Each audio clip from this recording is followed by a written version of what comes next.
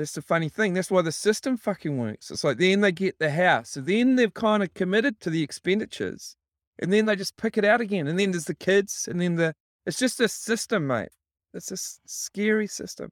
You have reached Escape the 9 to 5. Please leave a message after the tone.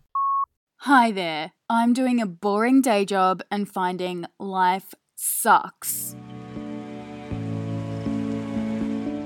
Stuck in a 9 to 5 job and looking for something different? Escape the 9 to 5 is your guide to freedom. My name is Steve O'Ely and my mission is to help you on your own career change journey. I chat with successful professionals who've either taken the leap themselves or have always done work differently. They share stories so that you can learn from their mistakes and benefit from their successes. Escape the 9 to 5 and join us on our journey to a more enjoyable life. You're here because you know capitalism is a trap. You've seen your parents work their asses off, probably didn't see one or both of your parents as much as you should have, all in the name of making more money. And truth is, you've got sucked into it too. How do we escape the trap of capitalism? How do you live an enjoyable, meaningful life while still paying the bills needed to survive in this capitalistic world? I'm your host, Steve O'Ely, and this week I talked to Hurst. He's someone who's living proof you don't need to follow the rules to live a good life. And the best part is, he was once just like you and me. Qualifying as a banker in New Zealand, he landed a corporate job in London, living the high life on a massive salary, only to find himself stressed and unhappy at work. He left that world behind and found his way into videography, something he loved doing. Pre-COVID, he spent half his time surfing in Indonesia and the other half living on the road in an RV in New Zealand. Moon shares how he believes he's happier than all of his mates who've got stuck in the trap of a stressful job to pay for an expensive house. Why you should actually listen to your friends if they say you're particularly good at something. Chances are we've all had friends say, you should do that for a living. And finally, why being the top 10% of whatever it is you do matters and that you shouldn't settle for average. Thanks for supporting Escape the 9 to 5. I joined the conversation with Moon detailing his previous corporate life. I studied agriculture at university, and through getting a commerce degree, I ended up sort of going, when I was sort of finishing university, the big thing was getting into banking. That was where all the money was and stuff. So I ended up sort of getting into the banking scene and did pretty well in that and got quite high up in the UK and stuff with making lots of money and stuff. And living that life, which was really it was kind of fun, like you earn a lot of money living in a town with lots of ways to spend it. Whereabouts were you living? Well, I started, London. I did a lot of banking in London. I did about 8 years worth of banking, just in various places. So I worked in New Zealand, I worked in banking there, and worked it also in London. We were doing like project finance, which is PFI, which is infrastructure financing. So motorways. I'd got myself sort of quite high up, just sort of through friends mostly, like connections that got me into different jobs, and I was doing pretty well. Like it was good money and really good lifestyle. And then the GFC, the global financial crisis happened, and my bank lost 37% of its share value overnight. And I was back in New Zealand getting a visa renewal. And then they basically said to me, we don't even know if our jobs are safe. I don't know what yours would be like, because I was out basically because I had the visa thing. So I just stayed back, went back to New Zealand. I applied for some jobs in New Zealand, and the banking system was so rampant right there. They're just trying to get anybody. So they got me in a job. They gave me this amazing package. I didn't even go back to the UK. I got all my stuff sent back to me. And then I was banking in the GFC in New Zealand, which was incredibly stressful. And I just had enough. It was just too much stress to manage. So then I basically reset myself. And firstly, I sort of went off to, I met some really good contacts in the bank, which is another really important thing about, I guess, how I got there. Like really good accountants, really good people that were business owners that gave me a lot of good advice. And from there, I basically went over to Bali, because I spent a lot of time in Indonesia, and just sat there and just sort of tried to work out where I'd go as a career. I didn't really know where I was going to go, actually. And I ended up sort of just through occurrences met a guy with a clothing brand called Moon Rocks. and my nickname's Moon, and I've known about this clothing brand for years. They're from Spain. And so I met this guy, and he's a really nice guy. And then so I thought, well, maybe I'll start trying to sell clothes. It seemed to be something that I'd be more enjoying doing, and rather, completely different from the banking thing. Me and the other guy, we bailed on the whole. He was from Spain doing some bullshit, not business, just working as an employee. And he went and moved to Indonesia, surfed all his life, made this clothing brand called Moon Rocks, whatever. And we created this brand, a tagline for the brand, which is Vive Diferente, which is Spanish for live different. We considered that there's a lot of people that want to do what we were doing, and they're not basically through bravery or whatever their hang-ups are, they just don't do it. But they're really intrigued. Everyone's sort of intrigued to see how you're doing it, and kind of waiting for you to fail as well. And, but there's a lot of it gives attachment. So people are interested in it. So we did a lot of work around creating a brand that was all driven to inspire people to live different. And it was to live in nature, have a simple life, more passion, and to give back a little bit. So those are the key factors we think everyone needs to sort of do to live different. And we just brought everything back to that sort of concept, which has been quite successful, actually. It's there's an area of what you're talking about that definitely, there's interest.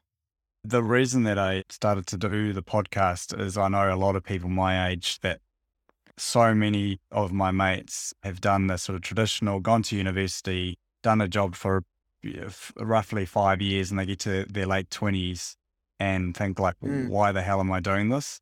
It doesn't matter how much money they're earning. They just want to change. That's the funny thing. That's why the system fucking works. It's like then they get the house. So then they've kind of committed to the expenditures.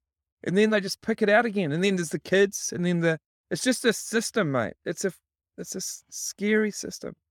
But I think you can still have I do think you can still have a house and 100%. kids and not get sucked in the system. 100%. We've got a friend, a couple in Auckland, and they must be collectively earning quite good money because they're looking at a house at about 1.2 million.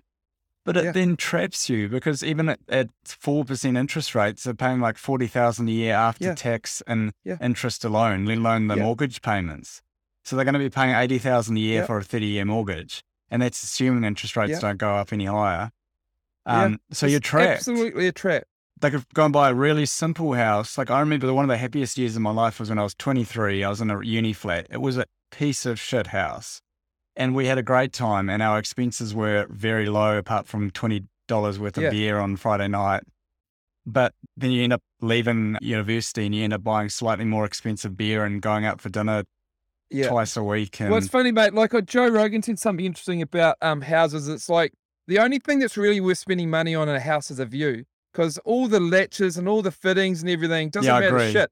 And my view right now, mate, is just 360 lake, just beautiful. It's like I slept by the ocean the last 2 days. It's mental. Like I'm living mentally, and I definitely don't disagree with the houses and all those things. I'm not saying that. It's more that the mechanism of how the system works doesn't allow people to enjoy their life very much, and it's because there's just another thing to buy into that kind of just traps people even longer. And it definitely seems like, mate, your 20-year-old situation or your mates at the moment, you stick another 10 years on that, it's freaky, man. Like, it's a scary group of people that are, doing that thing where that's it. They're not excited, and it's pretty sad. Like, you can see how depression and shit can get involved. Because what else? It's like they're caught in this thing. And I think, especially once you've got a mortgage and kids. I'm not saying you can't have kids and live a different life at all. But I think with the trap is that you have kids and then there's this expectation that they go to a private school and they, get a overseas holiday. And the other thing is that I used to work on super yachts. A few things I didn't tell you, but I used to work on super yachts, which is basically the holidays of and some ski seasons in France. And we're looking after very high-end resorts. It was this amazing experience to see. Like, I remember once it was the head of marketing. He was Mr. Marketing. He was American's Mr. Marketing. Him and his kids, he was old, retired, whatever, 60, 70 or whatever. His son and their kids. And his son was a dick and his grandkids were just awful. Like, just really. And he was sitting, and he was lovely, lovely, lovely man. And he was just sitting on one of the steps of the yacht as we were motoring from one island to the other, just looking at his dick son talking to his dick grandson. And you could just see in his mind how he was sort of just sad about it. And like, I realized that, through those holidays, I realized these people that have all the money like the guy the chalet we were looking after in France, that was like the seventh richest self-made man in London or something. He was a nice guy, but like, there was a lot of people that they weren't having any more fun than we were having when we were kids growing up on the Lake Aviemore intense and stuff. Like, so money doesn't do it. Money's not, but No, people don't shit, get no. that. People think money's going to fix it, and it doesn't. I was listening to a podcast where there's a guy who's like a psychologist or therapist or something for really rich people. And he says that he's talking to people who are earning $200 million, literally $200 million a year. And they are saying, oh, if I can own it, like if I can get to 300 million a year, then my life will be sorted. Mate. They just can't. There's always another level to reach. That's one thing I've realized. It's like, there's sort of a mental chase in that, like, this mental chase about trying to, there's always a wealthier, there's always something around the corner, but I think it's just a mind thing. It's all to do with evolution, like the grass is always greener, all that sort of stuff. It's just something that you've got to calm in your mind, because one day you're going to die. And it's like, if you think too much, you'll put too much of your energy into those things, you've got a real risk that you're just not going to enjoy the life. I'm always really aware of trying to be a good example to the next generation. It's kind of, I'm really happy to do this. Thanks for asking me. And it's like, try to live as happy as I can without hurting anybody. That's sort of my aim in life. Try to live as happy as I can without hurting people, because you can be selfish and it's not great to just for your own happiness. And then try to be a good example to the next generation. And that's the other thing. So I can't just, smoke cones in front of a 15-year-old or something, like I've got to show not that I think that's bad or anything. It's just, my example is really important. You've got to do a good job of that. I think it's important to set an example to the next generation. And in living a happy life, I don't think moon means just getting drunk and smoking cones all day. You've got to find something you enjoy doing and spend your life doing that. There is always going to be someone richer than you, better looking than you, got a bigger house than you, got a fancier job title than you. You have to choose how best to spend your life, because as he says, one day you're going to die. I joined Moon back, continuing to elaborate on his career change from banking to starting a clothing brand to eventually settling on videography. I did that for a while and went to Byron Bay in Australia and sort of tried to set that up. And in the meantime of setting that up, I got a job and a bank just to keep my income going, which was kind of a good thing, but it really made it really clear to me I never wanted to do banking again. And like, I think, when you're trying to change, it's the hardest thing I think that people probably don't really gather is the motivation. You've got to have an element of motivation that makes you need to do it. Like, you need the money, or that you don't want to go back. Well, the problem is the money, especially if you're an ex-university person. You get a loan and you've got some debt straight out of university, and then you've got to try and make it work. Generally, those degree jobs get you a little bit more money.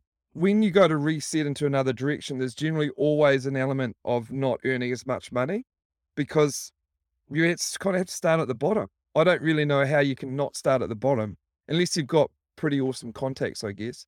Or even money doesn't really help there, really, does it? You've kind of got to learn all the steps. And also I think that especially people with a background of university, there is a tendency to get into a certain comfort of a certain lifestyle. Not necessarily spending extravagantly, but you just get used to the fact that you can go out for dinner and drinks and not have to think about how much it's going to cost. And so if you're going through a transition, that's probably one of the more difficult parts, is coming to terms with the fact that you might not be earning the money to fund that sort of lifestyle. With that. Like, one thing I've learned about money is, like, it doesn't matter what stage of earnings you're in, there's always a limit. You've always got to find a way to live within your means. But from earning a lot of money and not earning a lot of money, I find if you're happy, it doesn't actually make that much difference. Money doesn't often do it. I find a lot of the times you've got those jobs that make a bit of money. One of the things I find with money is, like, if you're working a job that you don't particularly enjoy, the money's the justification to do it. So when the money comes in, you sort of find that you're justified to spend that money on, things that should make you happy. Like if it's the car or the holidays, are a pretty good example, because You've got 4 weeks to enjoy your life outside of a job that you don't enjoy doing. So you really do find that you consider that it's you're owed to spend a lot of money. But I mean, I've found from those transitions from earning a lot of money doing something I don't want to do versus not earning as much money but doing something I enjoy doing, the equation seems to work better for me at the other end. You always got challenges with money. There's always going to be challenges. They're just different challenges. And it's not really like there's a finish Yeah. line with this money accumulation capital thing. It never actually, there's no point in life where you're going to go, oh, well, I'm there now. I can just cruise. Because the very nature of it, Yeah. there's always another hurdle. There's always a richer, better house, better thing to try and aim for. And if you've got those mindsets, you'll never stop. When you were living that wealthy lifestyle, did you find that the cost of living just went up and you'd be mingling with people where doing anything with them ended up costing a lot more, like going to a restaurant instead of costing you $50 costs you $500 sort of situation? I don't know whether I found I was socializing particularly differently with anyone. I mean, I don't think I really found that. A main reason why I've been able to live this sort of life is just the quality of my friends. They're very genuine. They're very accepting of people's traits rather than their street address or their income bracket, which makes a massive difference. I don't think Yeah. everyone in this world is like that, but that definitely gives you, Yeah. me a lot of support to spend my time focusing on enjoying life rather than trying to accumulate wealth or trying to match certain income brackets. If the main reason you're in a job is because it earns good money, consider your motivations. Are you really doing it because you need the money? Or is there some external pressure to match income brackets? If you're going to struggle to afford to hang out with your friends group, are these people genuinely your friends? Who actually gives a shit what clothing brand you wear or whether you can afford Ray-Bans or not? The only people that truly benefit from this are the shareholders of the corporates that own them. If you change careers and can no longer afford $200 meals, suggest to your friends you eat somewhere less expensive. Again, if this is going to be a problem, are these people genuinely your friends? I joined the conversation back with Moon explaining how he found his passion, videography. So I was in Indonesia. I spent a bit of time in Indonesia having a break, trying to work out what I wanted to do. I sort of got connected with a clothing brand over there, which sort of drifted me off to Byron Bay in Australia to try and help sort of grow the brand over there. And when I was in Indonesia, I bought a girlfriend a camera and she didn't use it too much. So I ended up picking it up and using it. And people came to stay with us and I'd make little videos. And then people were saying, oh, you should do this for a living. You should do this for a living.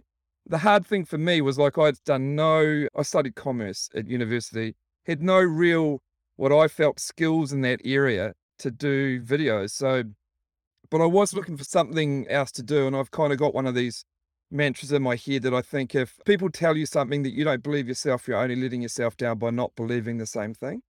So when I had enough of these people telling me that I should do videos, I thought, well, I've got to listen to those people and see if I can do it. So then I started doing some research about going back to university in New Zealand. It was going to cost me about 10 grand to do this course out of Wellington. I didn't want to live in Wellington. And I figured, well, I'll just do 2 videos every week and I'll live in Indonesia and I'll do 2 videos every week and they're not finished until they're up on the internet. And that was my education. I spent a lot of time on YouTube looking at how-to videos for cameras, techniques on using software and also just videography techniques. And then by just having that attitude of always doing 2 videos every week, I got myself some really good skills. I got one skill that I can do things really fast. I have a really, really fast sort of workflow, which is really, really useful. And also I basically sort of put my own standards on myself, which made my sort of video style improve. Every videographer's got their own style. You shouldn't try and find someone else's style and adapt it. You should try and create and develop your own style. And so from there, I sort of did about a year of videos in Indonesia. Then I started spending the winters in Indonesia and the summer in New Zealand in a mobile home. The majority of my work is training and induction videos. Started a website or a business entity called Smart Videos. It's hard to sell videos to people on marketing, or it's because it's a very hard way to sell. I can go to a business and say, hey, let's do a marketing video when it's just a cost. They just see it as a cost. And then they get the question, why do we need a video? And then the other thing is that there's a lot of people trying to do that style of videos. So you're competing with a lot of different entities that are trying to do that, and also a lot of different budgets. You know, you can spend $100,000 on a camera, and you can spend 10 grand on a camera, and you're competing against all of those people. So it's a very hard area of the market. Because of my business experience and probably my learning style, I thought that making training and induction videos would be a far better way for me to focus my skills, because it's easier for me to go to a business and say, look, you've got a training process that's taking you 2 days of 2 staff. I can video that once, and then that'll be the way that you train people from then on. And also for inductions, so when you need to come on site, I make a video with a platform that I've developed that allows people to log on, to be sent a text message with the video of the safety features and things, and then they can sign it online, register. So it's sort of a streamlining business, and it's easier to justify expenditure in that area. But I also do weddings, as you know, and I'll do promotions. I don't really care what videos I do. I kind of like making videos, and to get paid doing it, for me, it's a bit of a treat. And I'm always pretty grateful about that, because I guess I've done all the other stuff. I've done jobs I don't enjoy doing, so I'm really kind of aware that I'm lucky. I've got to keep working at it. I met Moon at a friend's wedding he was filming, and then was so impressed with what he did, I asked him to film our wedding. Moon is an energetic character, the sort of person who is the life of the party. He turned up to the wedding venue in his RV first thing in the morning, and was still there until the music stopped around midnight. It's not hard to see why a corporate bank would want someone with his energy working for them, but it's hard to believe he ever got sucked into a life clocking in at 9 AM in a suit and tie. Moon is very much a free spirit, and he details how he got involved in weddings. I mean, the funny thing about wedding videos is, like, I don't really do any marketing. It's always comes from the last wedding that I go to, somebody else is getting married. And and then that's sort of how it always seems to flow. I don't necessarily chase it, but as a result of that, I've always seemed to have nice people. Like, it's just one of these weird things. It's like, I haven't done any sort of videos I haven't enjoyed, weddings that I haven't enjoyed being at. And I mean, I've got a pretty unorthodox style on the whole thing. And I sort of basically have this mobile home, which is a massive tool for me, because I can stay to the last dance, you know, which is kind of good, because you get a lot of the flavor that generally a wedding videographer, they're on a time clock, they sort of wait till the cake's cut and then the first dance in there, and then they're out of there. But for me, I don't care. I'll be staying till the end. It's kind of, I find some of the more enjoyable, funnier stuff is the end. And to me, the wedding videos is just trying to capture a moment. And most of it is that your friends are there to celebrate a day. So for me, it's really important to try and get the people there in the video, so that when you look back in 5 years' time or whatever, you can really put yourself back there with all these people. It's kind of cool. I get some really cool feedback about the videos, and people have watched them again after 2 or 3 years, and they don't lose their gloss, which is another real important skill I think I learned when I did that thing back in Indonesia, having 2 videos every week, and it wasn't finished until it was done. It was online. I remember clearly when I sort of started looking back at old videos and not thinking they were stupid or naff or things I could change. And that was just this learning process, which has been useful for me to get here. But I wouldn't, it's not been easy. And I think that's important. I think that's important to comprehend. I don't believe there is an easy. I don't think there's a way to do things. You know, you've got to have a determination to be good at something. And it's a sliding scale. It continues to move. There's always somebody else that wants to try and do it. So if you don't feel that you want to put all your time into doing it, you're not going to get to that sort of level where you need to be. Because I do get asked a lot from people about, how do I change from banking to something I like doing? It's kind of, or from another boring industry, because a lot of people end up in that space. And I sort of say that my sort of summary on that is like, you can do anything in this world to make money, anything at all. You've got to have one thing in your mind, and that is that you've got to be the top 10% of anybody that you know that's doing the thing you're doing. If you're not at that position, you should contact the people that you see are in their position and then ask them how they do it, how they did it. And I've done that with videographers. If you say to somebody, I think you're the best at what you do, I would like to be that good. How do you do this? How do you do that? I've found in my experience, they're always really forthcoming in giving you the information to help you. They don't, if you give them that sort of accolade, they always seem to be happy to open up and help you do things. Yeah. And just on that, I've had people, particularly travelers and stuff, wanting to do what I, be videographer. It's kind of this cliche. YouTuber or whatever, it's kind of this, there's a cool job out there that everyone seems to want to aspire to be a vlogger or whatever. And I've met a lot of people that are trying to do it or want to do it, but I always see that they just don't have quite the motivation to get past those hard parts, because getting to 70% finished of something is kind of easy. The last 30%, that's the hard part in anything. That's the one you've got to really focus on. And that's why that thing when I said it isn't finished until it's on the internet, which means that other people can see it. So then I've got my own reputation on that content. And that really helps you get to that last 30%, which whatever your job is, I bet you everyone finds it's kind of easy to start a table or start writing a book or whatever it is. It's just that last 30%. So that's the thing you got to focus on, and focusing on completing stuff. I was just going to say, it's funny you say that, because with my podcasting, I find I really enjoy doing the interviews, and the basic editing, which is putting the episode together and cutting out the crap bits, is fairly easy. It is that last 30% that's really difficult to do. Going back to your point about like everyone wanting to be videographers, I think everyone gets sucked into the videoing part of it, but the majority of your job's probably editing. 100%. And like for the things that I've learned, which I've sort of tried to help people with that side of things, it's like, well, I don't know, like there's this creative component. Like I can seem to make a video faster than I could do an email. Something to do with how my brain works. I don't really understand it, because I did try to work it out so I could try and hone it, but I just couldn't. There's no point. There's something about how my brain works in computers I don't really understand. But that was one part. But also there's a whole lot of workflow management, because back to that point about trying to finish something, like there's a whole lot of problems when you get bored, or if you can do it in a short period of time, you've got a higher chance of finishing it. So managing the workflow is really, really important. So that's like, don't take too much shit footage. Try and keep your footage in sections so you can go through it faster. And then, the concept of creating an idea and then sort of implementing the idea, I find that sort of comes when I'm in the editing space. But if you've got too much stuff to ream through, it makes it really, really hard. It's another nice bit of advice I got told years ago. Is like, if you're doing these things that at the start of the week that you don't want to do, the rest of the week is a breeze. So doing the hard parts, or the parts that you don't want to do at the start, and when you finish those, you can do the fun stuff. So like for me, like a lot of the training and induction videos, they are quite mentally challenging.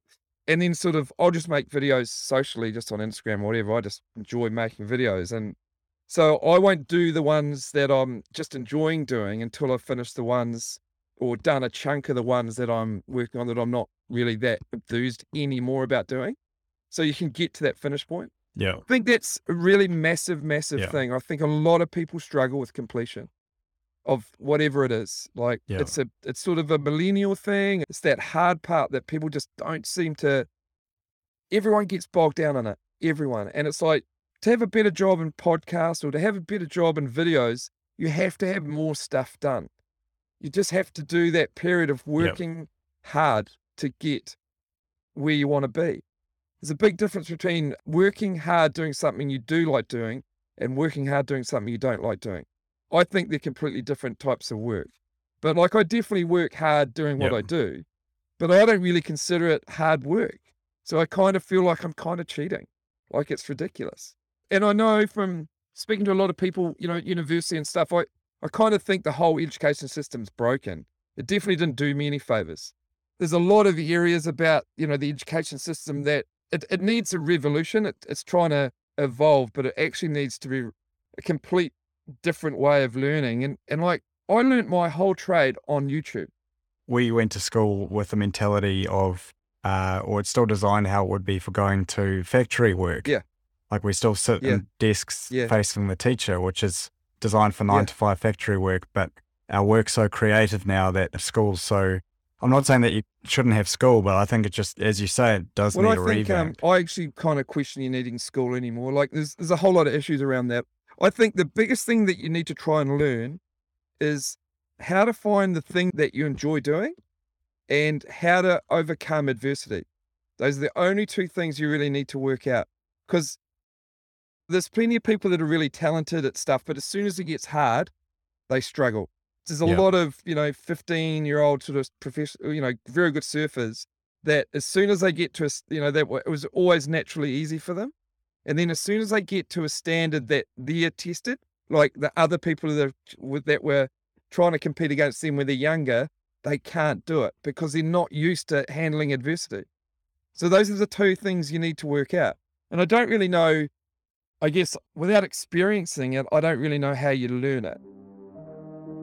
Any institution, be it a school or prison, share these same qualities. Everybody lives in the same place and is subject to a single authority. All activities are carried out together and everybody does the same tasks. Activities are rigidly scheduled, often from 1 hour to the next. There is a system of explicit formal rules imposed by a single authority. The corporate workplace is not too dissimilar as well. You have a boss, everyone is expected to carry out work during a fairly strict schedule, and there are explicit rules, such as wearing formal clothes, no matter the time of day or the weather. Joining the conversation back, Moon details his lifestyle, which looks a lot different to the 9 to 5, Monday to Friday, we've been led to believe is the way we should live. As I was saying, I've got a mobile home, and I was doing winters in Indonesia and the summers in New Zealand for the last 6 or 7 years, because I've just been a mad surfer. And surfing's pretty much dictated my life for the last 20 years. So I was just surfing a lot, basically, and just doing that. And then through basically injury, I just sort of stopped doing the surfing and picked up fly fishing and mountain biking. So I've sort of changed my hobbies because I kind of figure, surfing's just an addiction, just like any good or bad addiction. It's like it's dictating my life. I'm doing it to stay happy or whatever. And I needed to, if I stopped it, I needed to find some new things to fill up that hole rather than some bad things, bad addictions or whatever. Yeah. So that's kind of allowed me to stay in New Zealand because I don't have to get in the cold water anymore. And I stay in a mobile home, sort of cruising around the country for the last 8 or so years. And the last 2 years, I've done winters in them as well. And it's just a pretty cool way to do it. The sort of secret to my sort of existence is, my cost structure is just so low. Not having the expense of a house or rent, or because you either have a loan or you rent. Your outgoings are kind of the same. But taking that out of the equation for me has been a real massive ability for me to live a pretty good lifestyle without actually having to pay for it. It's important to earn your own money. I think that's really important. You've got to try and manage that equation where, your earnings and your outgoings go slightly in the right direction. It's just a discipline like anything else. And, you seem to, no matter what I sort of earn, I always seem to spend relative to it. So it is kind of a mindset. You've just got to put that into your equation. I'm not too bothered about retirement. I don't see it. I think it's another flawed concept about spending your life doing something you don't like doing, so you've got enough money at the end to do whatever you want to do. I feel like I've traveled more than anyone will travel. I've created a life in Indonesia as well as a life here, and also spent a lot of time traveling around the world. And I kind of think what happens is you just die one day. I don't think the sort of concept about working really hard to doing something you don't like to do to get to 65 or whatever to then enjoy your life doesn't really work for me.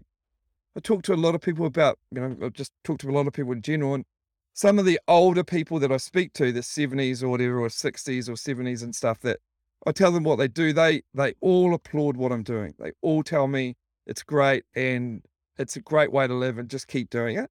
So from those people who have lived tell me to keep doing what I'm doing, it definitely makes me feel a lot more comfortable that it's all going to be all right at the end as well. And to save up all your money to have this lavish lifestyle when you're too old to be able to go surfing and enjoy the outdoors as much as you can when you're younger. Also, another thing I see with a lot of older people is I don't think until you get to the age where you're truly decrepit, I don't think you actually want to retire. Like, if you're enjoying your work, you should be wanting to work until you drop dead, pretty much. I'm 45 at the moment, and I've noticing a lot of friends sort of getting to this point in their life and struggling with the commitments they've built around their incomes that they're doing and their satisfaction out of those things, because they've sort of cranked into it for a few years, like 20 odd years or whatever. So they've accumulated, but then there's another 20 for them to do it. And I think they look at that and they just feel it incredibly daunting as far as that's what I've got to look forward to, the same. There's nothing in there else than that. And then you've got this 60 plus or whatever, supposed to be a good time. But last thing I want to do when I'm that age is sit on a plane for 24 hours and go and sit in a Italian coffee shop drinking coffee. When you're young, that's the time to do that. Like, it's when you're 20 and you can meet some people and go to backpackers and sleep in shitty beds and just not have the concerns about future accumulation and stuff. You meet some really awesome people. I've met some amazing people through my life doing that sort of stuff. Well, one of the questions I did have for you is, I guess, what are the downsides to the sort of on the road lifestyle? Oh, that's hard, mate. You're a product of your environment. We're all a product of our environment. If you're from New Zealand, you're a product of a New Zealand's culture. If you're from Indonesia, you're a product of an Indonesian culture. Like, there's always the instinct for us to be part of a pack. And to be part of that pack, you always kind of should be doing what everybody's doing. And now, a lot of people are doing the 9 to 5. They're doing the marriage, the kids, the house, they're all the things. And so, like, for me, I'm not doing any of those things. And there's always a feeling that you should be. It's part of evolution, I guess. It's just, so you've always got that to contend with.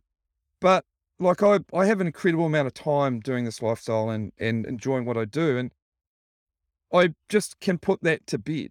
But I mean, ultimately, there is no downside that I've seen to doing this at all. In fact, I wish I did it earlier. And I mean, I get to enjoy this country way more than anybody that seems to be living in it. And it's just strange. I'm sitting here in front of a lake, just got pretty much the afternoon to do some work on my computer here. And it's beautiful. And I'm doing this on a Wednesday midday when other people don't have the luxury of that freedom because they're connected to that existence that was prescribed to them by their parents. Yeah, pretty And much. it's just so, like, I don't feel any downside. I mean, it's ridiculous, really. I find it ridiculous. Hopefully not too many people start doing it because then I'll lose all my spots. One thing I'm curious about is, because you definitely come across as quite an extroverted person, do you find that being on the road sometimes can get a bit lonely? No, I think loneliness is because of the current age. I mean, I'm never very far away from friends. Basically, I can pick up a phone, I can do social media. There's plenty of ways to connect. So I'm always spending. I used to say I spend 50% of my time outside my friends' houses, and 50% of the time sitting on a beach. That was kind of how my life was when I was doing the surfing thing. Because everyone's so busy, I can just park up on the side of their house. There's no spare room. There's no something like that. If they're rampantly busy with kids or whatever, it's easy for me to just come in and have an evening with them. Generally, somebody needs a blowout, and then the mobile home's a good place to stay up till 2 a.m. and no one's getting annoyed or whatever. So socially, those years were ridiculous, and I'm still feel like I'm reaping the benefits of having so much interaction with so many of my good friends because they're still my friends, and I've still got really tight connections. And those people's support has been really a big component of me staying away from the 9 to 5 or the kind of crazy existence. I mean, I've had a lot of people that have said to me that they really appreciate my Instagram stuff because they feel like I'm living a life that they wish they could. I'm very connected, actually. I think it's, I wouldn't feel that I'm missing that at all, I've got this little dog now, which is just probably perfect, if you ask me, for the amount of company that you might need. I'm going to borrow a quote from Ryan Nicodemus in the Minimalism documentary.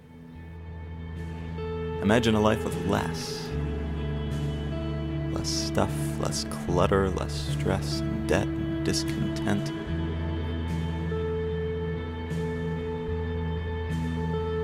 A life with fewer distractions.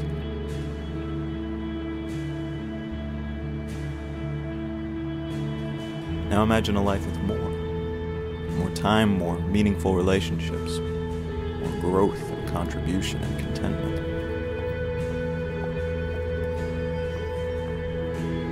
A life of passion, unencumbered by the trappings of the chaotic world around you. What you're imagining is an intentional life. Not a perfect life, not even an easy life, but a simple one. If you want a good doco on Netflix to watch, in line with the theme from this week's episode, I recommend watching Minimalism. We spend so much time on the hunt, but nothing ever quite does it for us. And we get so wrapped up in the hunt that it kind of makes us miserable. Black Friday shopping mania is still playing out tonight at malls across America. High hopes of saving some big bucks on those holiday gifts. Stores filled to the brim. In some cases, it did turn violent. We've, as a culture, have lost our minds. There's no question that what it means to have achieved the American dream has increased tremendously in material terms. This is not something that just happened yesterday. This is something that has been sold to us over the past 100 years by those that want to make a whole lot of money. Now that's what I call a good-looking car. You have this thing that you were obsessed about, but then the new version comes out, and now you no longer care about the one you have. In fact, the one you have is a source of dissatisfaction. People are beginning to recognize that they've maybe been tricked. There is no out until you become aware. You're not going to get happier by consuming more. Ready? I was born ready. There's nothing wrong with consumption. The problem is compulsory consumption. We're tired of it. We're tired of acquiring things because that's what we're supposed to do. When I heard about minimalism, it wasn't about just getting rid of my stuff. It was about taking control of my life and stop being told what to do and actually deciding what I wanted to do. When I first started reducing the number of things in my life, I found out that I had 51 things in the entire world. We've probably sold or donated at least 90% of our stuff. As I started to move that stuff out, I was able to finally realize what I had sacrificed. I don't know what the most common 3 words are in American homes. I don't know if it's I love you or if it's I want that. This same thing that's not making us happy is also causing the degradation of our habitat. We're going to have to give up a lot. The secret is that a lot of that we're not actually going to miss. What I found with minimalism is it's a way of saying, let's stop the madness. When you recognize that this life is yours and that it is your one and only, and when that seeps directly in your bones and you recognize that this is it, everything changes. Do you need the latest iPhone? Is having 20 pairs of shoes really benefiting you? If you renovate your kitchen, is it bringing you net happiness, factoring into account how much you'll have to work to pay it off? We've got to get out of the trap of capitalism. Capitalism has brought us a lot of positives, bringing up the standard of living in the past 100 years or so. But I believe it is no longer serving us. I've said it before and I'll say it again. We are being convinced to buy stuff we don't need to impress people we don't like. Live the life you want. Buy things only because you need them. Moon has found a life that works for him with no debt, no unnecessary spending, and more freedom. And guess what? He's happier than all of his mates that are trapped in the capitalism model where they have a fancy job to pay for an expensive mortgage. We join Moon back with 3 tips he's giving you, the listener, looking to escape the 9 to 5. I remember once having a conversation with a millennial that was in university doing biology, and she was working in her summer holidays at one of the jobs that the degree got her, and she just hated it. It was just knew she didn't want to do that. She was a year or 2 in, and her father, I was just down on the beach one day, and then her father turned up. We had this massive conversation about the concept about finishing something. Just have something finished. Like, you may not want to do it, but it's just good to be seen that you're finishing something.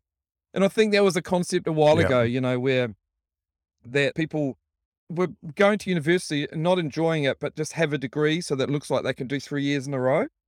But I think that was before you start getting all this debt. And I think that's a real issue. I don't think the debt sort of machine really works if you want to be particularly free. You need to sort of, that's quite a shackle. Mortgage is Latin for death grip. And it's crazy. But that's what everyone seems to sucker into, and that's 25 years, 25 years of death grip. And student debt is also a massive trap it is that we get into. Yeah, it is. I think, and I think we did touch on education. If you want to be a doctor or you want to have certain things that are guaranteed that need a certain qualification for the risk or for the experience they need, that's where university works fine. I think the thing is, what I say to people in that space is like, you've always got to be trying to find the thing you like doing. And until you find it, you got to keep trying. So you got to keep trying to do that. You can't sit still. So you've always got to be looking, because it is quite hard. So you've got to try and find it. And when you find it, you'll know. I mean, I definitely didn't think I'd be doing videos when I was leaving banking or whatever. But I've found it, and it's very clear to me that this is all I should really be doing. And it's got a lot of application, which is great. But the thing is that it's hard. And so I shouldn't be worried about hard. But like it's very worthwhile. It's definitely worth the effort in a life if you can find what you like doing. Like, trying to be happy when you've got 8 hours of every day you're not. It's a pretty expensive exercise to try and get that happiness in the other parts of your time in life. So if you can find happiness in those 8 hours that you're working every day, that's a really massive upside to a total sum of happiness in your life. So it's worth the effort. You got to keep looking, but you need to be a little bit brave, I think, in that component. Failure is a pretty negative connotation in this country. Like failure or trying things. There's a lot of people pretty much waiting to tell you that you shouldn't try and get out of the system. You should just stay with it. Everyone's, because they're kind of scared of doing it themselves. And so you have to be very brave in this country, or have good friends that, as I said, I've got, that really helps that side of it, because there's a fair bit of failure and there's a fair bit of time that you need to invest into trying to find the right thing. But, you've got a long life to live. So it's definitely worth putting in 5 years, I think. I think you've got to maybe consider, I think the reality is, as I said earlier, that you can make money doing anything in your life. The key thing is to try and be the top 10% of what you're doing. And I think there's a lot of, conversation around 1,000 hours or whatever makes you a professional or whatever. It seems to me that about 5 years, if you work about 5 years at something seems to fucking happen and it just sort of goes your way. It's definitely, like, I find the work side of things in life definitely going a lot easier now than it did for the last 2 or 3 years, which is all I've been trying to do. But it's just a lot easier to get yeses than it ever has been. And I think there's something in sticking at something for that period of time. And that's what the hard part is. That's why you have to stick at it. That last 30% before you give up, the last 2 years or last year before you give up.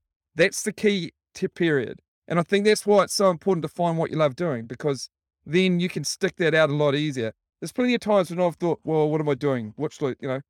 I'm doing what I like doing. So if I wasn't going to do this, what would I do? I'd just do the same thing as I'm doing now. Going back to your logic about sticking to it, I guess some people would say, and this is a really common theme, is you might not be enjoying your job now, but just stick it out for 3 or 4 years and get that experience behind you, and then you can move on to your next thing. Definitely my parents' generation would love saying that. How do you convince people to make a change from something? I feel like when you've done a degree and then you're doing a job related to that degree, there's a certain expectation that you sort of feel like you have to do your time. Yeah. And it's really hard, especially with the social pressure and stuff. It is really hard to get out of that life. Yeah, I think if I was trying to think of advice, I just think it's, it's the upside's worth it. Like what else are you going to do in life? I mean, life's just for living. And it's like, you've got to try and find something to apply your time to. It's not necessarily living your parents' life or trying to create some sort of legacy out of doing something you don't want to do. That's kind of colonialism, basically, stuff. We moved a long way. We actually got everything you need. You don't need to accumulate that much. You just need to have a good time. And like maybe try and avoid some of these mental health pitfalls that so many people seem to be falling into. And I think it's a very, very direct correlation to these things like mental health and, suicides and things based around the stress that society's putting on people and not being in a position where you're enjoying what you're doing. If it's trying to be happy, then I think it's the best thing to aim for is getting something you enjoy doing. And you got it, you can never stop. If you don't find it, you got to keep looking. I think, that you've got to keep trying. You got to keep picking up a camera, ringing a guy who does some sort of career, or keep looking for the way that it should work for you, because everybody's different. I can't tell anyone. You probably can't tell anyone. It's like everybody's unique. It's not like there's a clear prescription for this type of thing, but you've got to keep looking, and you'll know when it comes. And I think deep down, most people have some idea what they are good at and like. And I think a lot of people convince themselves that they can't make money doing what they're good at. The But top 10%. the likelihood is if they do stick, if you stick to it, like you say, and get to that top And aim for 10%, it. then there's almost guaranteed to be a profession out there. These days with the internet and stuff, you can make money doing if anything. you're top 10%. I think it's a really key thing. You got to try to aim for that level. You got to go, like average doesn't work. Yeah. I think we've kind of gone through this education system where 50% is a pass. Like, just get to 50%, it's a pass. It's like the world doesn't do for average. Average is a life of struggle. No. There's not a lot of money in average. There's not a lot of satisfaction in average, but you do get the mark, which is the school concept, right? The schooling system fails us in that zone as well. Trying to sort of say, you just get 50%, it's fine. And life's a little bit more different to that than that. Yeah. But that's what we're being educated. If you look at a lot of successful people that have, achieved something that they wanted in life, I think a lot of it really comes down to that. And it's like, you've got to have some sort of support network that's really going to support you, whether it's your friends, whether it's your family, whether it's your boss. Somebody's got to be there, I think, to help you get it through. And that's a big component of it, I think, too.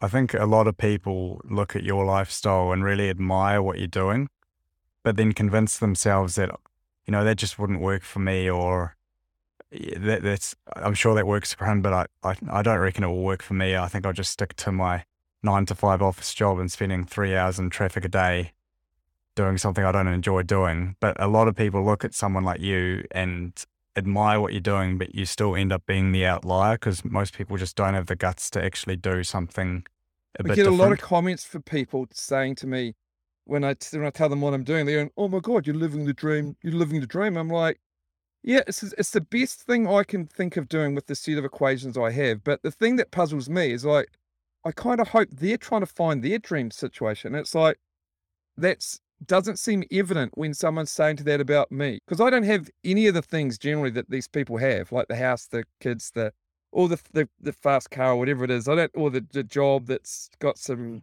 status or whatever. I don't have all those things, but they say these things to me, and I'm always like, why would someone say that when where their direction is nowhere where their sake is saying is living the dream? But then some people should just be doing those jobs. Some people should just carry on doing that. They don't want to be in a situation where they get stranded. I mean, if they sort of go, "Oh, I want to do this other thing," and then they don't have the conviction to make it happen, they could definitely get stranded. And, they have to believe that they're going to make it. There's a lot of pluses to having a job, mate. There's a lot of standard incomes coming in, not so much the stability. Stability, I suppose. They have everything coming in 25 years. They have, some more cash or whatever. They have a social group. They have, lots of things out of that. Like, sometimes I think there's a lot of people want to be a millionaire, but they don't want to do the work that millionaire did to get to $1 million. They just see the end result, and they don't take the equation to mean the work that got them to that position, which is the total package. Yeah. The millionaire plus all the work that the guy got to get $1 million is what that guy's asking to be. But those guys don't want to do the first step of getting to $1 million. So it's like, they just want the end game. Yeah. And it's like, well, that doesn't work. I'm actually reading The Subtle Art of Not Giving a Fuck that's been out for a few years. And he talks about, as a teenager, all he ever wanted to be was a rock star.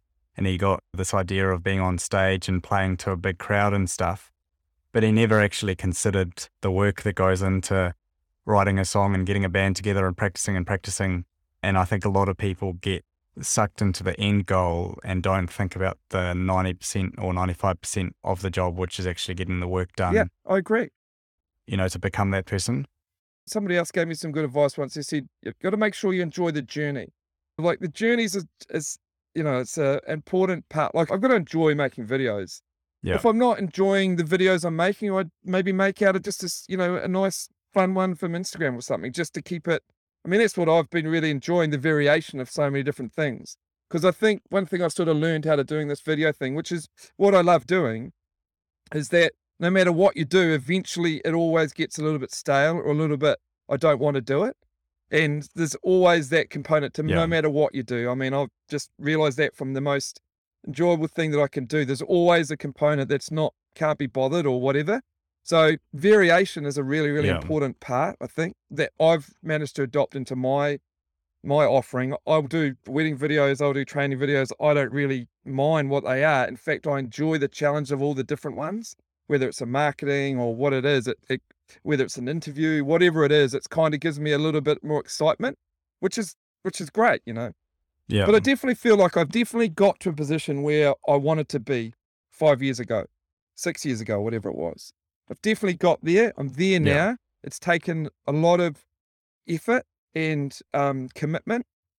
And it's been a few times where I've sort of wanted to turn around or whatever, but I've gone so far I couldn't.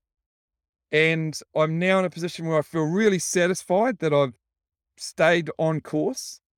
And yeah, everyone's got challenges. You're never void of challenges. You can be the richest man in the world. You can be the most content person, whatever. You're always going to have problems. Like, it's one thing what I learned in Indonesia. It's like some of those people, you know, they're basically just trying to find money for the food that week or that day, where we're trying to accumulate retirement homes and stuff. So everyone's got different problems. Like those, you know, the people that are trying to accumulate retirement homes, they've got problems, you know, versus the people that they're just different. Yeah. So you never void a problem. So they always exist. And you've got to try and get through the life in the happiest state you can be. And that's the journey part. So enjoying that. One of our previous guests said the exact same thing about enjoying the journey. It's good advice. It sort of does help you sort of reset. It's almost like a meditative sort of thing. It's like there's no end game that's really going to make it up for you for not enjoying the way through. Same thing, I think, with the 9 to 5 or whatever. It's like the end game ain't there. Like, it's kind of a fallacy, but it's part of this community or this cultural capitalism sort of model that we all move to the same, you know, the community does all these jobs, even if you don't like them, because that gives us more GDP, you know, and it's sort of like all the commitments, the mortgages, everything, they all hold people in. The social pressures, all those hold people in, even if they're not that stoked about what they're doing, so that the GDP numbers work in the same way. Like, do you know that GDP is a measure that was invented for the war to keep track of, you know, how many tanks and guns and stuff that they were producing? And they reckon that GDP was a great measure for measuring a civilization going into war. But then the war ended, and we've continued using GDP as our number one measure for the success of our countries. It's pretty crazy. There's definitely a lot of legacy stuff that you know, you've got to question. That was corporate banker turned videographer Moon Hurst. If you want to find out more about Moon, you can find him on Instagram @MoonRocksNZ.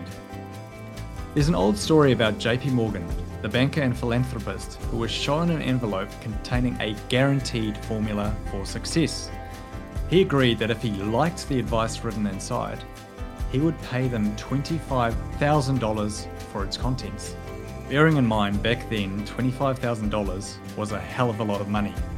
JP Morgan opened the envelope, nodded, and paid. The advice? 1. Every morning, write a list of the things that need to be done that day. 2. Do them. It's as simple as that. 3 tips from Moon. Number 1, you've always got to be trying to find the thing you like doing. Until you find it, you've got to keep trying. And when you find it, you'll know. Number 2, if friends believe you should do something as a career, you're only letting yourself down by not believing the same thing. And number 3, you've got to stick at something until you're the top 10% of whatever it is that you're doing. That's also why it's so important to find what you love doing, because then it's going to make it a lot easier to stick with it through the tough times. My challenge for you this week is to do an honest budget. Challenge accepted. I know it sounds boring, but if you're serious about escaping the 9 to 5, you've probably got to change your spending habits. Go through your account for the last few months and figure out what you're spending your money on. Create an honest budget based on the things you need, and then another budget including the things you want. This is going to take a bit of self-reflection here. I call it an honest budget because you really have to be honest with yourself. Do you need to be living in the most expensive part of town? Do you need to have a $6 coffee every single day?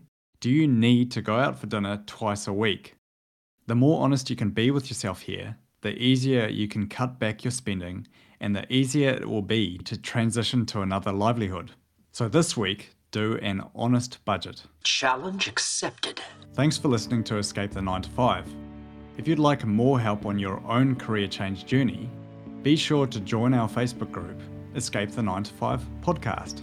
There you'll be joining a community of successful professionals in a similar situation to you, looking to change to a more enjoyable way of living out of boring or meaningless jobs. This week, we're talking about why capitalism is a trap and ways you can avoid getting sucked into an expensive lifestyle, big mortgage, and other debt. The link to the Facebook group is in the show notes.